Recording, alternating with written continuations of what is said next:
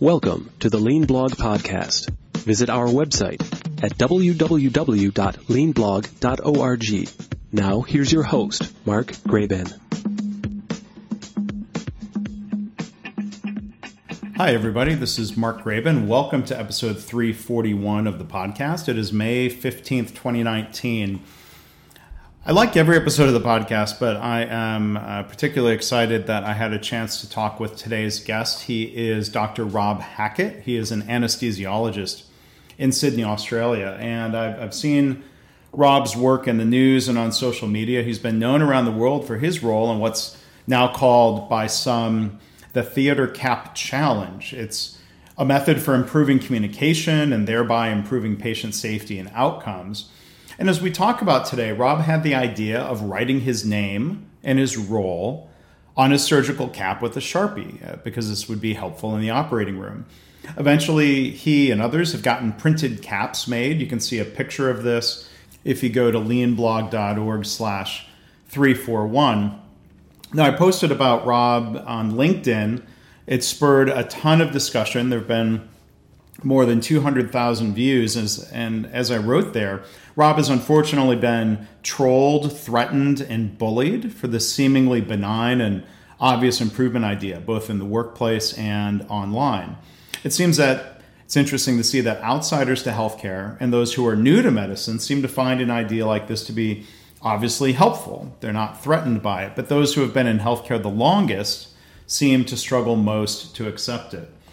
So, even with all this, I appreciate Rob's perspective that those who oppose this idea, for whatever reason, probably aren't bad people. They just have a different view and probably some old habits or cognitive biases that they're stuck in. So, the interview here goes for over an hour. I think it's really interesting listening. One thing I'd like to do is produce a shorter audio piece that's more like an NPR news story. So maybe I'll end up publishing that here on the feed and that becomes more shareable. There are a lot of sound bites that I'm going to share online in different ways. But if you go again to leanblog.org/341, there's a full transcript for this episode. You can find links to Rob's website, which is psnetwork.org. Where you can search social media for hashtag Theater Cap Challenge. There are videos and all sorts of other things on the webpage. So as always, thanks for listening. If you'd like to hear past episodes about healthcare improvement and other topics, or if you'd like to subscribe, you can go to leancast.org. So we are joined today by, again, Dr. Rob Hackett. Rob, thank you so much for joining us. Thank you, Mark. Good morning from Australia. I appreciate you being up so early before your day's work to have the conversation here. Can you introduce yourself? Talk a little bit about your professional background, your career in medicine, just to kind of help set some perspective. Yep, Mark. I'm from the UK originally, near Liverpool. So grew up in the NHS. Studied medicine in Sheffield. Did my first year as a house officer in Sheffield in the UK, and then came over to Australia for what was supposed to be a year. That was back in '98. I met my now wife after about 2 weeks and ended up staying. So then started a career sort of in anaesthetics at the start of 2000. And my work now is based around Sydney. I work in 8 different hospitals. One's a major public hospital in Sydney and 7 private hospitals of different sizes. I have no formal training whatsoever in ergonomics. I'm going to use the term ergonomics from now on, trying to avoid the term human factors. But my fascination for patient safety really started probably around 2008 after going to a very upsetting death of a young lady who happened to be the daughter of a theatre nurse. She'd had a baby herself 3 months earlier. She died from an air embolus from a central line being inserted, and everyone involved in her resuscitation sort of knew her personally. After an hour of trying, we never got her back. So it's a pretty high motivation and driver in my life. The other thing is as a junior or as a fellow towards the end of my training, breaking down the door of a colleague who'd taken her own life as well. Took an overdose of propofol. Those things motivate me. They drive me. They are certainly there in the background. And yeah, being exposed to some presentations by some people like Terry Fairbanks, who works for MedStar. He's a system safety expert, and he says the quickest way to become psychotic is to understand system safety and then go and work in healthcare. I can completely appreciate where he's coming from. And that was probably back in 2015. And since then, I've just been getting myself in more and more trouble. But at the same time, learning more about how to drive change in the industry, and I'm able to fall back on and interact with so many people from all over the world who are instilling me with new ideas and new thoughts. And yeah, I certainly feel that I can see a completely different way forward for healthcare, and we're really at an embryonic stage of it. A healthcare that does become a lot more efficient and works in the favour of our patients.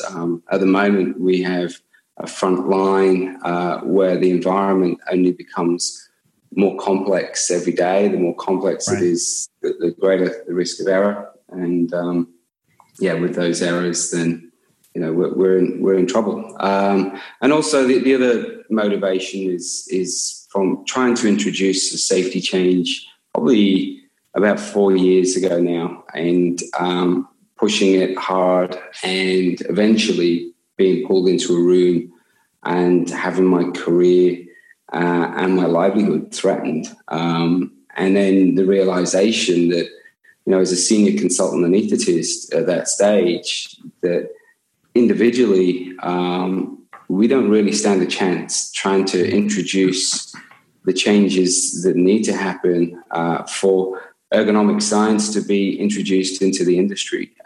So we really need to work together as a team of teams is where I'm coming at.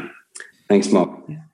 Yeah. So before talking about some of the solutions, and including the theater cap idea that you've had, can we talk a little bit about some of the causes? In the lean methodology, we try to make sure we understand the problem and the scope of the problem and the causes. But can you talk about, from the data and things that you've seen, some of the primary causes, and including miscommunication? How does that, what does that lead to? Okay. So, there is good data that 70% of errors are due to communication problems. I suppose I tend to see things differently. I don't tend to look so much at what caused this issue. What I'm really looking at is how can we improve? And I just look at the environment that I'm in and look at the inefficiencies and the bad equipment and the poorly designed equipment, the poorly designed systems that surround us. How can we simplify those things? How can we standardize those things? We work in a highly policy-driven industry. Every hospital, even every department, seems to have. They may even have. Every department in every hospital may even have 5 or 6 revisions of the same policy document telling us how to do our jobs properly, and that is just insane. It's like driving around, and every town or every road that you drive down has a different set of road rules, and it's completely bonkers. But that's the best we seem to be doing at the moment in healthcare. And, to try and push back against that is really, really difficult, because it comes from a top-down ingrained thinking amongst all of us in the industry that this is how safety is done. And unfortunately, we are resistant to hearing things from elsewhere. There is a whole scientific discipline yet to be introduced into the industry. So, as far as, looking at sort of what leads to those mistakes, it's not really so much focusing backwards. It's looking forward. It's like, what can we improve? What can we improve? And when you open your eyes to this, it does drive you mad, because, I'm surrounded in many of my hospitals by bad design that I know is killing people. An example, and I take it to those levels, is the oxygen cylinders that we're currently utilizing in pretty much all the hospitals internationally. In the UK, there were 6 reported deaths and 400 near misses just because of the design of these oxygen cylinders. There's like 4 or 5 things that suggest to you that the oxygen cylinder is turned on. Even when it's actually turned off, you can even hear like a hiss of gas coming out of the cylinder, reassuring you that it's turned on when it's actually turned off. Yet we're well aware of this design issue, yet we do not have an industry that can remove that issue. In aviation, they've obviously just grounded some of the Boeing planes. These oxygen cylinders will have killed way more people than the Boeing planes, but we can't do anything about it and push on an individual level to try and change that. You will be taken out. So I think, we can, it's sad to hear, we talk more about that more in the context of the theater caps. And so maybe we transition to that of the idea that you had, where the spark of it was. It's kind of a visual solution. So I'll put pictures on the blog post for the episode. But let's kind of walk through. I'll let you tell the story of what this seemingly simple, really innovative practice is. Yeah. Well, it really was. I mean, obviously the ergonomics thinking, but it was really sparked by the event where I was brought into this room trying to introduce another obvious safety change that I actually sent out a survey. 48 out of 50 of my colleagues wanted that safety change. None of them were prepared to stand up and push for it. I found all the evidence, presented it in a cost beneficial way, but it just wouldn't happen. And then I was brought into this room eventually, and the CEO of the hospital, the head of my department, and the head of critical care, for an hour. I had a support person there with me. I was suspicious that something like this might happen, so I'd luckily taken someone with me. For an hour, I was, attacked, verbally attacked. At one point, the head of critical care department looked me in the face, pointed at me, and he said, "I don't care who you are or what you do, but if you do anything like this again, you are out." And it's like, wow. And I walked out of that meeting and I thought, wow, this is a real worry. Here I am, a senior consultant anaesthetist, trying to drive a change, obviously better for patient care, and they will go to these levels to maintain the status quo. What do you do? And then it was like a year of deep thinking, deep learning. Had to read more, find out more about myself. And there was a book that I always wanted to read, but never really wanted to read because of the title, Dale Carnegie's book, How to Win Friends and Influence People. It's an awful title to a book, but it just made a lot of sense. It's over 100 years old. There's a whole chapter in there on the importance of names, and it also dawned on me that we do have this checklist from Atul Gawande. It's very poorly performed. In many hospitals, there is a tick box on there, and it's probably the most poorly performed part of the actual form, which says all staff members introduce themselves to one another by name and role. So, hospitals throughout the world will be ticking this box. and the actual procedure's not performed. It's been brought into a culture that's not used to it.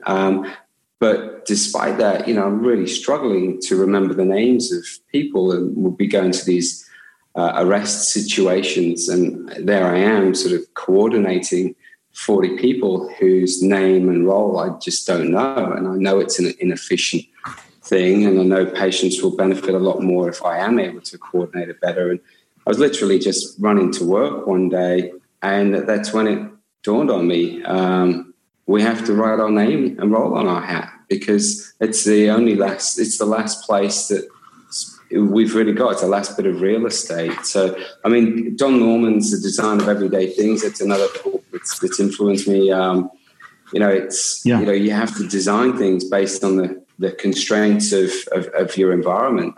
So the constraint of our environment in theatre is, that we cover our tops with sterile and warm gowns. Lanyards are put down tops. Any badges that are on your top, they just become covered up. So visually, the people that are around us everywhere, you can't see their name and role. So on their person, there's actually even a policy that we're supposed to do this. So. When I thought about it, it became more and more obvious. But the thing that was also in the back of my mind was I knew the resistance that there would be to it. It's like, here is something that's obviously better for patient care. The patients are going to be able to see this. Everyone will be able to see this, and what they'll also be able to see is the resistance that comes to it, despite it being better for patient care. Patients will start to realise that healthcare is not aligned with their best interest, and it will be a huge advertisement for the safety movement and ergonomics in itself. And that is why, out of all the projects that we push, I push this very, very strongly. I see it as a huge advertisement of a different way to go. And it's been brilliant. The way that we work as a team of teams, we're able to, because of social media, social networks, we've got an 80-strong team, with professors of communication. Theodore Grancharov is in the, pitches in every now and then. He's got the OR Black Box, a video recorder in theatres. We've got all sorts of people from all sorts of walks of life. And working in this way as a huge collaborative team gives us a lot of stamina. There are people generating data points from lots of different hospitals throughout the world and just sending it in, and we're just putting it in one place and then sending it back out to everyone in the world and say, look, have a look at this, read this new bit of data. Just recently, we've received a $30,000 grant to run some simulation and other assessments. So, for me, at times I sort of step outside the box and think this is absolutely insane that we have to go to this level to show people something that is so bleedingly obvious. But unfortunately, that is the nature of healthcare and how we've been conditioned over the years. You have to show the evidence. You have to show the evidence. It's just, show the evidence that displaying your name and role makes it easier for people to understand your name and role. Like, how ridiculous are we? Come on, let's move on. And then it sort of sends a message to people. It's not evidence, is it, that you need? It's something else. It's something else that's going to tick your buttons on a personal level and allow you to introduce this change. And I think probably one of the other massive drivers that we'll see is the more people do it, the more other people will become comfortable in doing it. It almost becomes a viral phenomenon and a huge advert for ergonomics and the introduction of ergonomics into healthcare. And it's been great because it's allowed me to interact with people like yourself, Mark, as well, and these interactions is where I see it at. I sense your frustrations as well at times, and a lot of others' frustrations with an industry that is resisting these changes to the detriment of all of us. And it's, everyone wants patient safety to improve. And I think the more that we start to move in this right direction, the more people will become comfortable with it, the more it will become mainstream, the more it will become the norm, and the more that we'll all benefit. So, I think it just takes a lot of constant agitation from a bigger and increasing group. So we will get there. Yeah, we will get there. So what, it's kind of mind-boggling. I'm trying to think even how to ask the question. Like what? So the idea is as simple and important and seemingly effective. An idea putting your name and your role on your head, so everybody can see it, not have to walk to the whiteboard, or and as you've laid out the case that improving. Knowing people's names helps improve communication, which helps reduce errors, which saves lives. How could people be opposed to this? Like, I'm curious if you can tell very specific examples of the first time you did this. What were some of the negative responses of what you were doing, or what you were trying to encourage others? Yeah. I knew they would come. And I knew, and they still do come, and they come in droves. And I'm threatened legally. I've been bullied, intimidated. I'm trolled on social media. But I knew it was there. And the other great thing is it exposes this culture for others to see, so other people can see how bad these things are. But basically, one of the surveys that we're about to publish, over 1,000 people, basically demonstrates there's a lot of support of it for the initiative. Patients in particular, 92%, they completely support it. They want us to do it. Frontline staff, 86.5%. And when you look at those that are new to healthcare, the nursing and medical students, it's almost unanimous. It's 100% of them want to do it. And the support is least from those who've been in healthcare the longest. Even then it only dropped down to 55%, but perhaps that's where you start to see that a big issue is these are the people with the greatest influence. And when you work in command structures, as we do in healthcare, that influence can be particularly strong. Within one of my hospitals, I am still not allowed to even present on the initiative. And the other great thing about the initiative is it's been able to narrow it down to a specific individual who's so vehemently resistant to the idea and intimidatory in his behavior. And he's surrounded by a group of people who are reticent to approach him because then, from below and above, because they see their careers will then be under threat as well. So the managers above him are fearful of approaching it, and even just as much as the people below. So this one individual is able to drive a whole culture throughout a whole theatre complex. And it's not just for this one initiative, it's for lots of other things. And one of the things that strikes me is this idea of cognitive dissonance. So if you accept change, then you have to accept that what you were doing before wasn't as good. And we work in a very emotive profession. People die at our hands. How dare you say that we weren't doing things well enough? How dare you say that? It's very, very, very offensive. And it is. So we resist change, and we put up every possible obstacle that we can in resisting it. So things that are thrown up, it's going to cost, and then you show them it'll cost less. It's actually beneficial for the environment. The CAPS initiative, all these disposable caps. But one of my bigger hospitals will dispose 100,000 disposable caps a year. They're made from viscose. They're just really detrimental to the environment.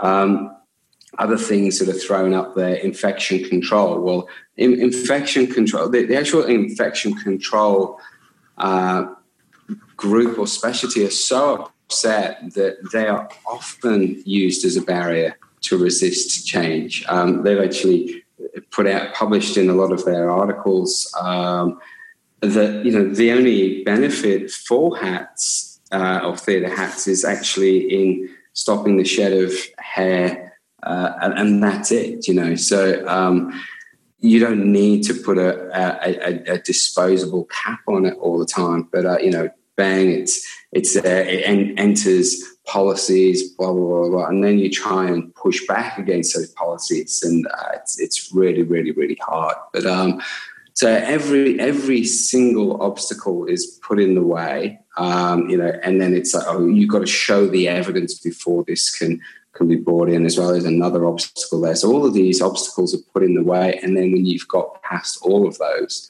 it just turns to threats, intimidation, ostracization, bullying. All of these things are seen, and they can all be applied to any of these ergonomics initiatives as you try to bring them in. But the caps just helps really expose them for what they are. The other great thing about the cap, so, is that because they've got such a visual nature, not only do they, when you get into an environment where people are wearing them, you actually feel a lot more comfortable as an individual to wear them.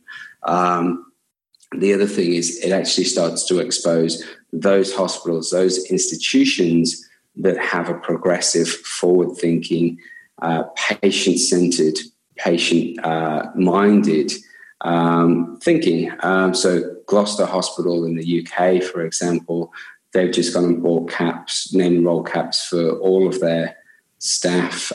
We're just working on a map at the moment as well of all the hospitals that have introduced the Theatre Cap Challenge initiative at some degree within their hospital. There's a lot of support in the NHS in the UK. They've got a very sort of quality-driven, quality-minded sort of culture. And I think they may well lead the way on this, but it's also nice that some of my hospitals have started to take the initiative on as well. And I think, you know, it will just see more and more with time. And I do like this idea of impacting on institutions' reputation to help drive change. And I think that's really what we are ultimately going to have to do as a general group, as a general public, and allow the public to know that the hospital that they're walking into has a patient-focused, patient-centered culture and thinking. And I think just as, you know, if you go to an Airbnb or if you get into an Uber, we're able to rate those. We need to look at this sort of idea of comparing hospitals and allowing frontline staff to have their input into comparing hospitals and everyone else as well. So the NHS has started doing this.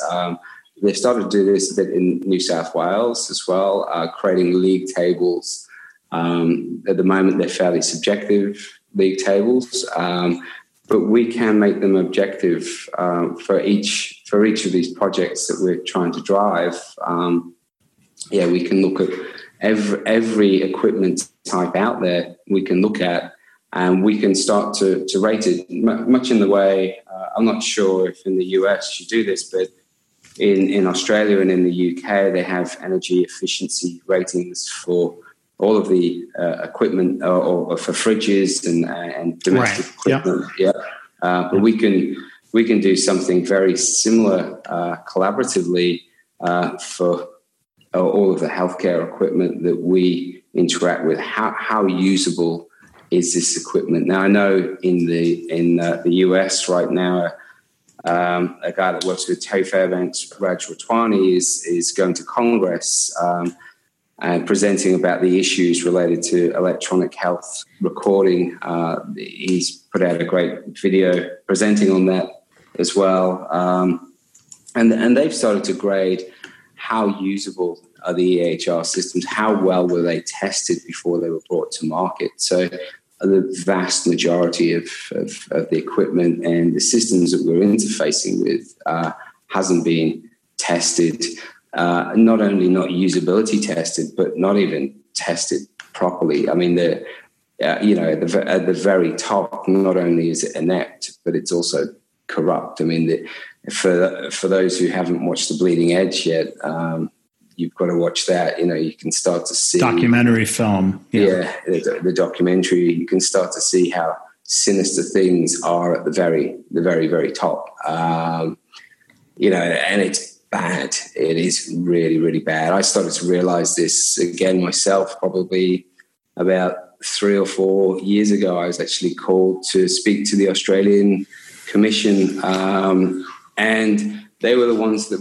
started to reveal this to me. We have in Australia, we have the TGA, which is your FDA equivalent. In the UK, they have the MHRA. They're all aligned and designed based on the FDA and work as the FDA do and just follow the FDA's lead.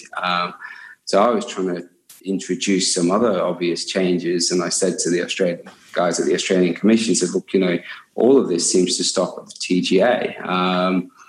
And they said, well, we're not surprised because they're completely funded by the companies that they're supposed to govern. And I glossed over that, what they said initially. And then I went back to look at it and thought, hang on, this is a real conflict of interest here.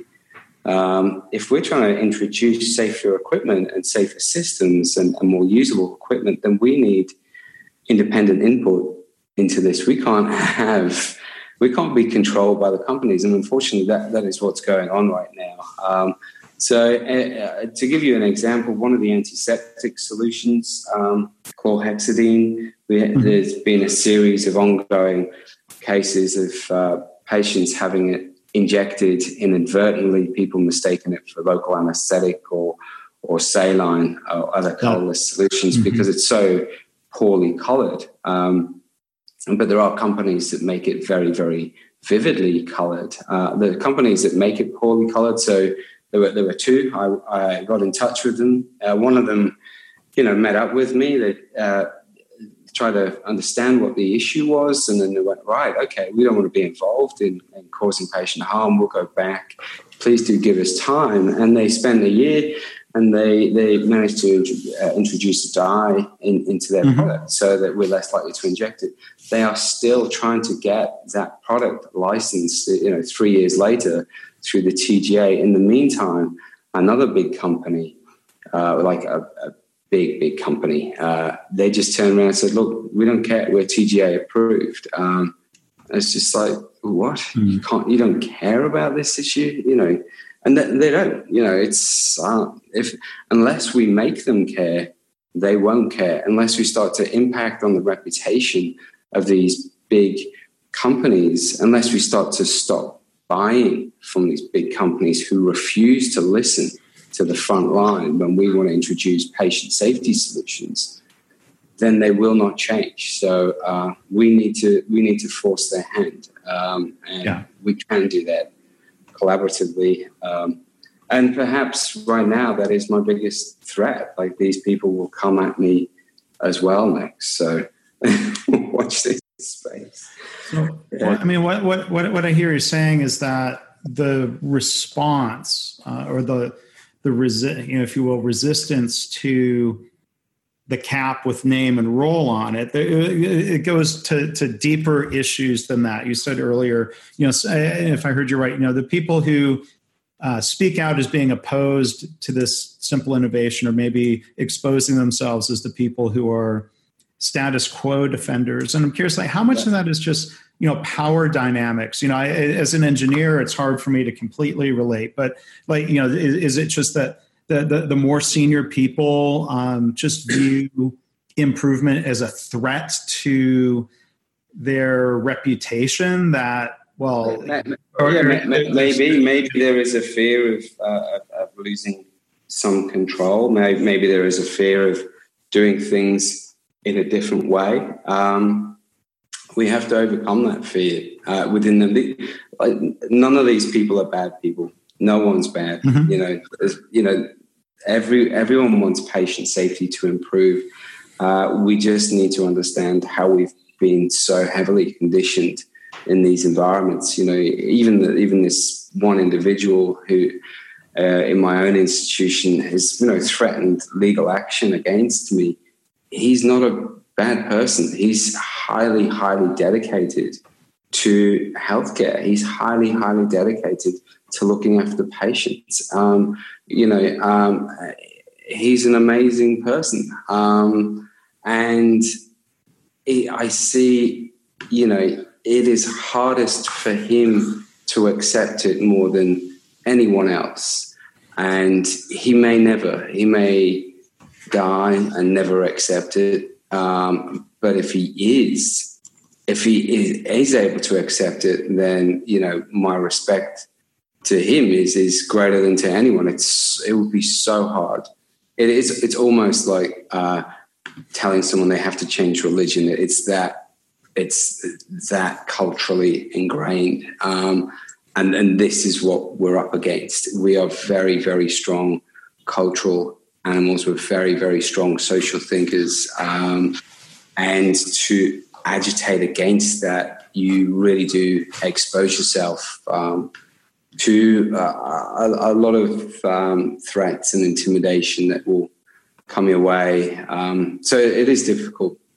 But yeah, just quickly before I forget, just going back to the equipment issue, in the UK they have a company called Which, and in Australia they have a company called Choice, and they assess domestic equipment. I was fortunate enough to go and meet up with Choice magazine and go into their factories where they assess independently all the equipment that is used. And a really, really nice CEO walked me around. Everyone was, really good, positive frame of mind, and they were asking me why I was there. And at the conclusion of our meeting, the CEO said, "Look, I think you're where we were back in 1953." And that really hit me. It was just, I thought we were back in the 70s, but it's just dawned on me, we're back in 1953, but in a much worse situation. There is no independent assessment of the equipment and systems. We need to bring it in. But unfortunately, we're working now on the front line in some of the most complex environments, which we really struggle to simplify.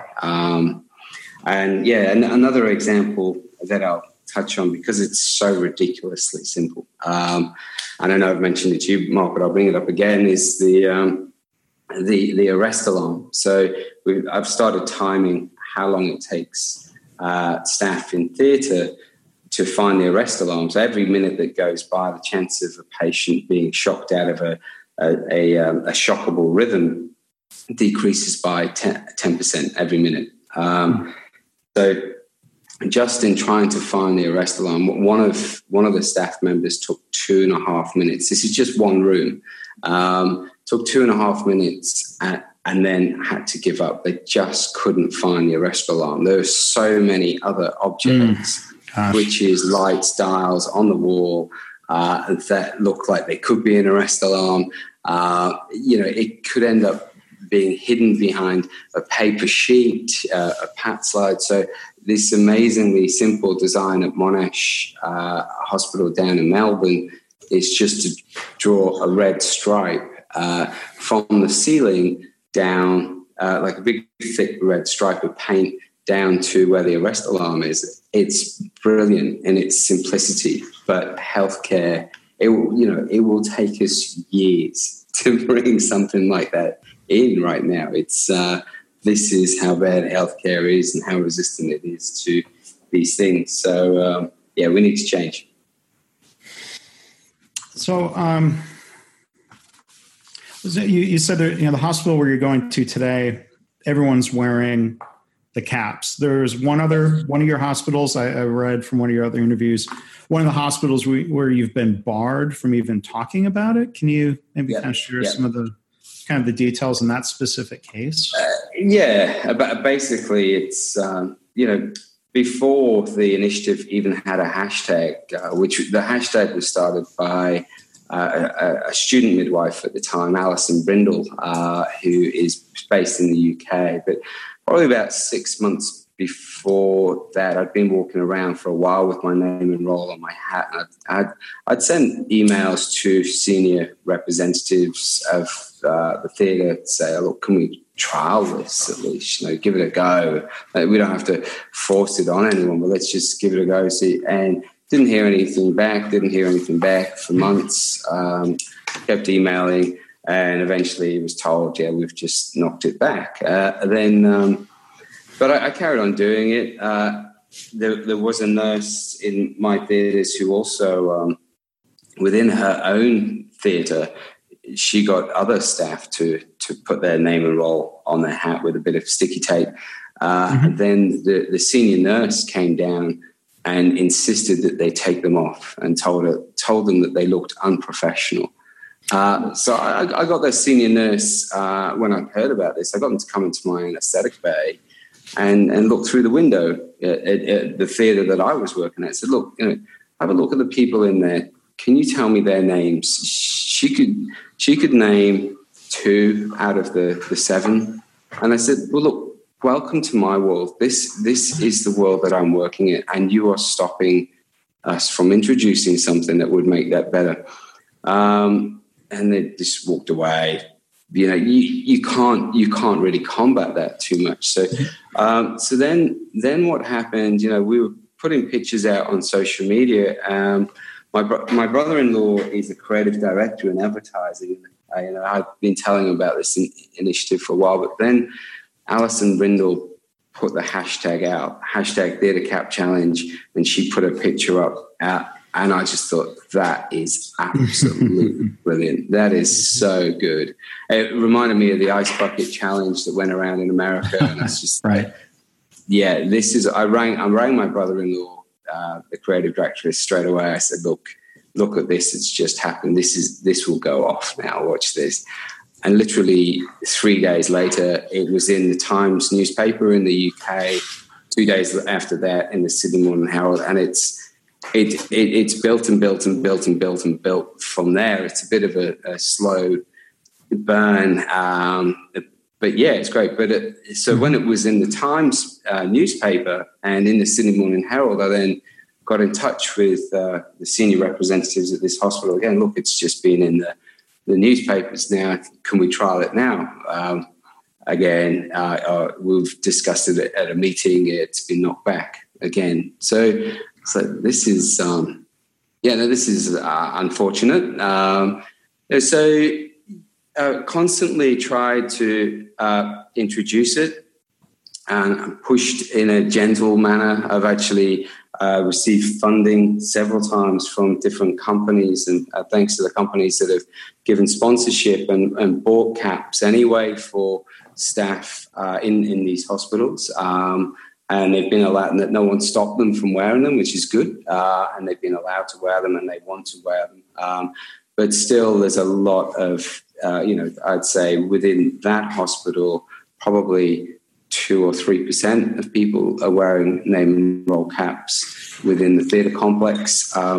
And I feel that the biggest fear comes from staff knowing that it's not supported from above, and them seeing it as a threat to their own careers if they do this thing, which is obviously better for patient care. So it's like we're torn. This is right. This is what do they call a moral injury that is created from. We're sort of slaves to at least 3 masters. One is our career and our family and our jobs. Another one is to our employees and to what our employees want, and another one is to doing what's best for our patients. And when these things don't align, then it causes moral injury. And what you're seeing here is people, instead of doing what's best for patient care, they're doing what's best for what their employees tell them and what's best for them maintaining their careers because of what their employees tell them. So it's really, really difficult. And I've carried on pushing, and it's led to eventually me being threatened with legal action recently. But luckily, I do find myself in a very unique position in that, there has been this exposure. It becomes very hard now to threaten me or push me out of a hospital because of the exposure that it will generate. But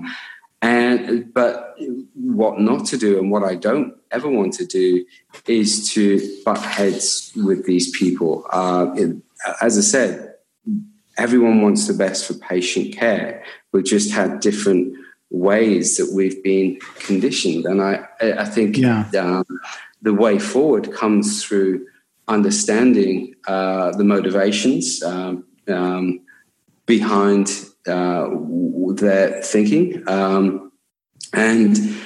Just gradually, if there are these people who are insistent that they will not change and do not change, then the best option then is to gradually take the influence away from them. So another great book that I've read recently is Our Iceberg is Melting. I'm not sure if you've come across that one. Is that a Ken Blanchard book? I can't remember the author off the top of my head. There's a series of these little business fables. That's a John Cotter. That's a John Cotter book. Yeah, it's a John Cotter. John Cotter, definitely. See, we're all bad with names. and this is reality, in the from this working group, we've basically got this data that after first introduction, humans only remember 30% of names when we're not distracted, and then we readily forget them. We are very, very bad across the board at remembering names. And the other thing that comes into it is that we become too embarrassed to ask again. We see it as almost an affront to others. Say, "Oh yeah, I forgot your name." So we daren't ask them. And also the other thing that's embarrassing is for people to come up to us and tell us what their name is if we've met them before, because it also suggests to the person that they haven't got a good memory. And so, here, my name is this. I know your memory is not very good. Here's my name. So there is this cultural aspect of why we just don't carry on sharing our name after we've met other people before. So yeah, John Cotter, great book. And it really is, this iceberg is melting concept, healthcare, unfortunately, adversity from medical error. And that, everyone sort of poo-poos some of the data out there, medical error being handed as the third greatest cause of death, and then it causes a ruckus, and people go, no, it's not. There's a real problem with the data, blah, blah, blah. What is very, very apparent is that adversity from medical error only appears to be increasing. And it makes complete sense to me that in this system of healthcare that we have, that would completely be the case. If every day we have a new piece of equipment or a new system introduced, and we have a constantly renewing workforce, then the environment just gradually becomes more and more complex. The more complex, the more likely we are to make mistakes. But unfortunately, at the moment, our response to these mistakes is to write another policy, send out another alert, create another education framework. That in itself then just introduces even more complexity into the system. So we just keep making more and more of the same mistakes. And unfortunately, going back to my first initial driver in this this central line, the air that had got in through the central line. Another thing that spurred me 4 years ago, I was given the raw data on the central line air embolus deaths from New South Wales, the state that I'm in. We'd had something like 51 cases with 6 deaths over a span of a year. They were just the reports. All of these cases completely avoidable. So I was approached by the Clinical Excellence Commission in New South Wales, and they said, look, do do you have any suggestions on how we can help fix this issue? And so I looked at the raw data. I could see how every single one of those cases happened, and it made a lot of sense to me. And then I sat down with them and said, look, do you have anyone who works as they would in the aviation industry who investigates this stuff? And they said, oh, yeah, we've just employed a human factors expert in healthcare. He's the first in Australia, a guy called Thomas Loveday. He was the first human factors, we'll call it ergonomics expert, to be employed in healthcare in Australia. He left 6-9 months ago. We have no ergonomics experts at all in healthcare in Australia. I think there's probably one or two in the whole of the NHS at this stage, and maybe a smattering in the US. What we do have is a lot of people who think they know what human factors is, but they probably don't understand it. They've never really been trained in it, and their understanding is certainly nowhere near these guys. I met up with this chap, Thomas Loveday, and a lovely guy, and I said, look, I think I've got a bit of an idea how we can fix this problem. I've brought together a lot of the forms that we have into a single form, just focusing on the salient issues. And I handed it to him, and he said, right, yeah, that's really good. What you want to do is take that to the nurses on the wards who are going to be interacting with it and get them to tell you how it will fail.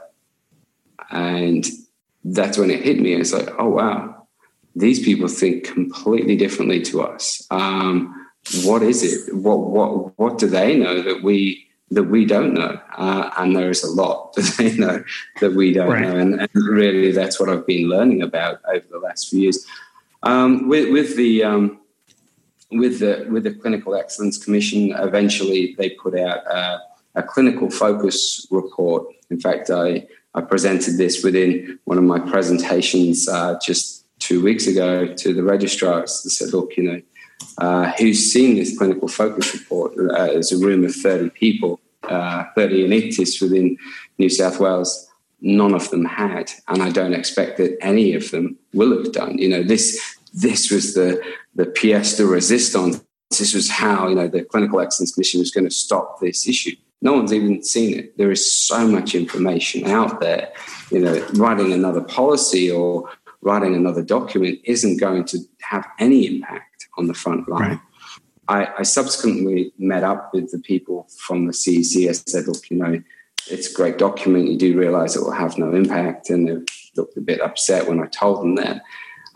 6 months later, I bumped into a few of the people from that group at the train station. And I said, look, how many more deaths have you had over the last 6 months? And they couldn't actually say it, but they just, the lady on the platform just held up a hand and said 5. So they'd had another 5 deaths within that 6 month period after releasing the pièce de résistance of how they were going to stop the problem. And no criticism to them; these are great people. But the other issue we have in healthcare is that healthcare governance or healthcare governors as individuals, they have a very finite lifespan. They move from one job to the next. Within the first year, 30% will have moved to another role. Their average lifespan is 3 years. There is no organizational or very little organizational memory in healthcare governance. All of the people that were involved in releasing that document have now moved on.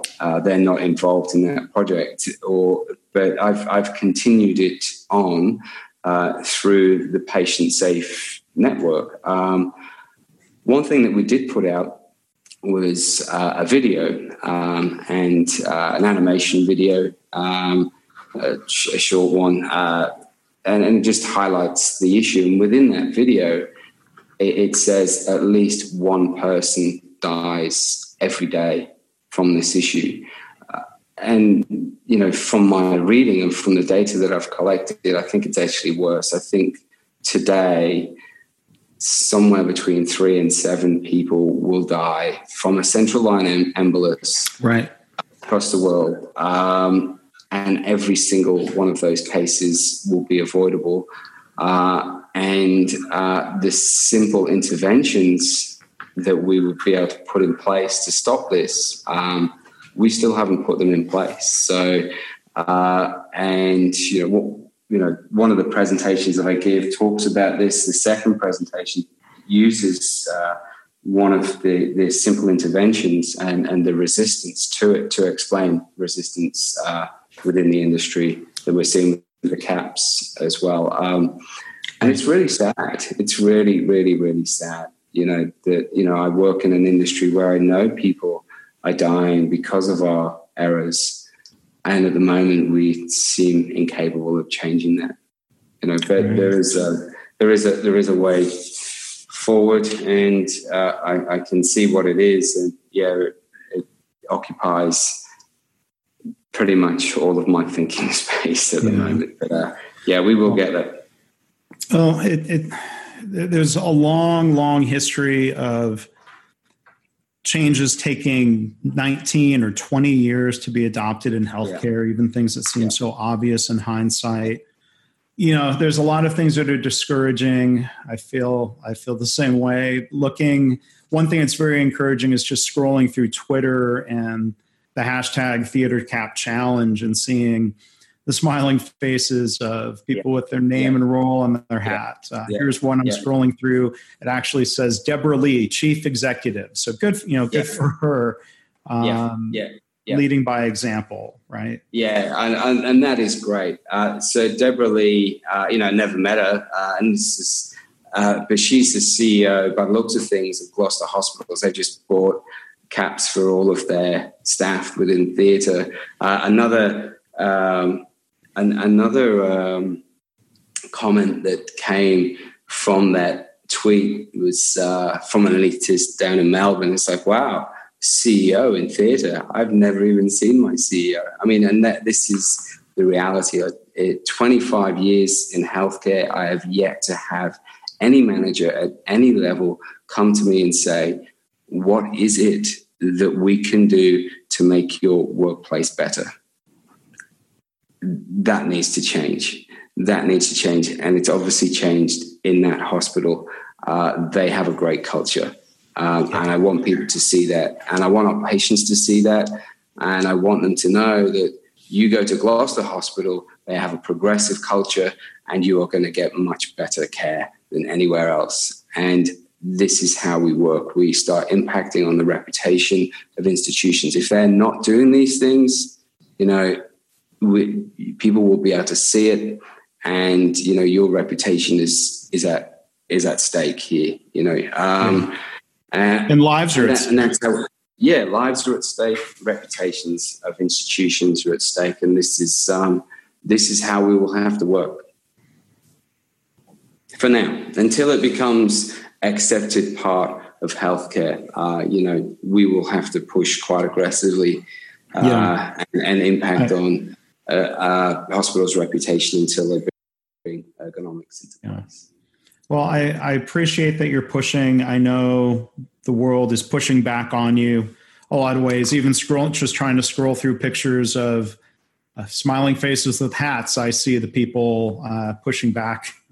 Yeah, the trolls that are out there. But this is what it's about. It's about exposing that negativity that exists out there. I've got a thick skin. I can understand. I can understand why these people are the way that they are, and I get that they're good people as well. And they're asking. They're good people, but my gosh, they're stuck. Hope we can help them. I mean, there's somebody pushing back, like, where's the evidence that proves this is a good idea? Well, where was the evidence that said not having the name on the caps was a good idea, right? Yeah. And the reality is we have a ton of evidence, and I push it on to these people, but they'll still say, we need more. And I could exhaust them with evidence. It's so obviously better, and I have no fear that running simulation studies will not show that this is better for patient care. It's so ridiculously obvious, but it just exposes this. We've been ingrained in an evidence-based, conditioned practice, which, I'm completely supportive of evidence-based medicine when it's used appropriately. Evidence-based medicine was never designed to disprove basic science, and this is what these people are trying to do, and it's just being they're used as an obstacle to change. But no, I mean, whilst I talk about things often in a negative way, there is a lot of good, and I know, thank God for social media, or thank goodness for social media, because I've been able to meet so many passionate people around the world who are, they're as passionate, if not more passionate than me, at driving this, and being able to connect with them and help drive this further and further is just brilliant. It's it will change. And, if we didn't have the internet, then we wouldn't be able to change healthcare in the way that we're about to. So, massive kudos to everyone out there that's pushing for improved patient care, because it will come and it will come into the industry. And, my hat goes off to everyone. My hat goes off to everyone who's helping push forward. The patients, managers, the manufacturers that are coming on board, other healthcare staff. It's great to see it start to move. So it's, Well, I want to really thank you, Rob, for being here today and sharing what you've been doing, what you've been facing, what you continue to fight for. So I appreciate that. I know you have to get off to the surgical theater, so I don't want to hold you back from that. But I want to encourage people to go visit Patient Safe Network, psnetwork.org. Rob, as a final thought, can you share a little bit about that organization? Yeah, but basically it's a network. Anyone can be involved. What we're just pushing back out and driving are just great ideas and great change and great improvements. And there's tons, and it just comes.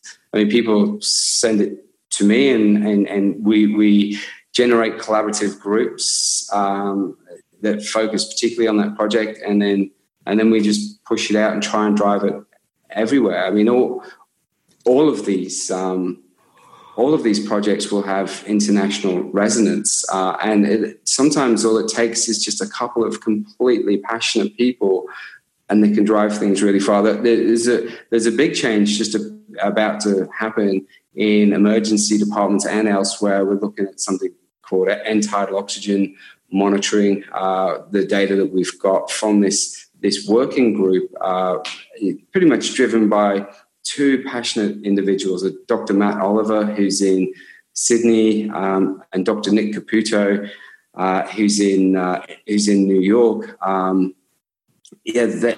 These guys have never met each other, but yet we've been driving this project for over sort of 3 years, and it's so fascinating seeing this go. And what we've shown is probably at least less than 25%, probably less than 10% of patients outside theatre right now across the world are being pre-oxygenated, given sufficient oxygen before they're put off to sleep and have a breathing tube in. And just by allowing people to see the end-tidal oxygen, we've able to flip that, completely the other way. And now 90% of people, and it's just are being pre-oxygenated properly. And it's just, all it takes is a few passionate people, and what the network gives are great tools for those projects to be driven.